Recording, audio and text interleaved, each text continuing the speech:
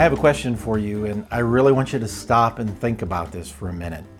You might even have to hit pause if you're watching this later. Here's a question, and I don't want you to rush past it. I want you to really think.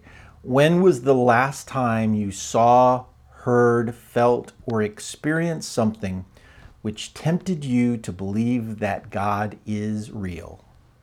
When was the last time you had a moment where God seemed possible?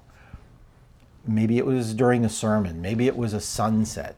Perhaps it was hearing the laughter of children. Or maybe it was a moment of worship when you sensed the presence of the Holy Spirit. Maybe you say, well, I live every moment with that feeling.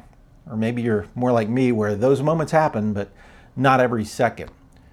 Or maybe you're not really aware of those moments happening for you at all. Trust me, they happen.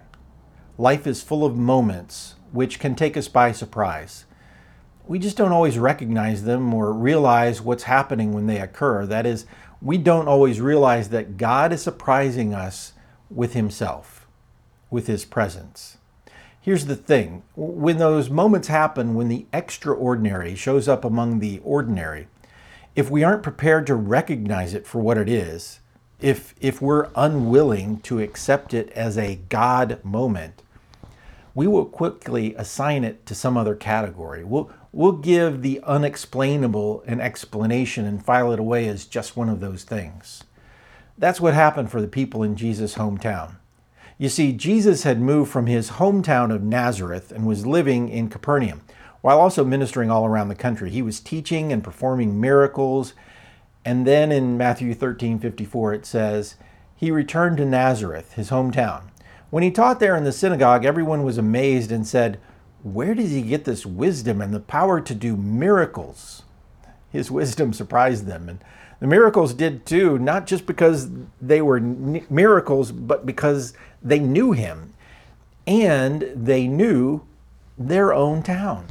It wasn't a metropolis. It didn't have an amazing university or a list of scholars and religious leaders coming from within its walls. In fact, most people outside of Nazareth probably didn't even know it existed. It was a small village with farmers and fishermen and simple houses filled with simple people. So, is it possible that the Messiah, the Son of God, the chosen one of Israel, is it possible that he is right here in our town? Is it possible that what I'm experiencing is God making himself known to me?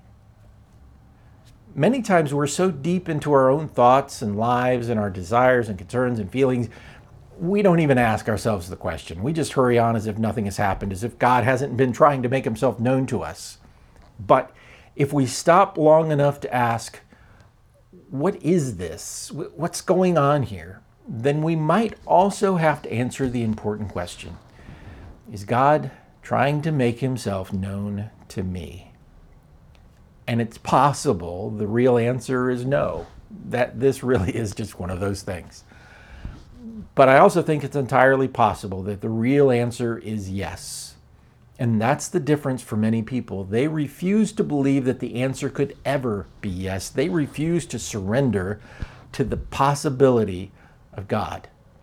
G. Campbell Morgan, a famous preacher, once said, belief is the abandoning of the will to conviction, the handing over of the life to the thing which we are convinced. Unfortunately, the people of Nazareth refused to be convinced, and like many people, they came up with their own explanations. Then they scoffed, he's just the carpenter's son, and we know Mary, his mother, and his brothers James, Joseph, Simon, and Judas, all his sisters live right here among us.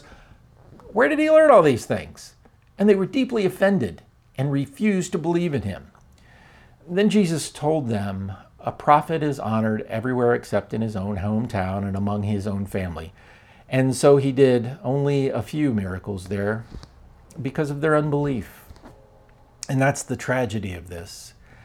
Even when the people refused to believe, Jesus was still ready to help them. He tried to, and he eventually died trying to save them. So how about you?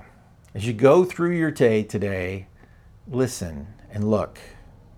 And when the moment comes, Be ready to abandon your will to God, to believe that He has shown up just for you, and see what happens. And as always, keep the faith.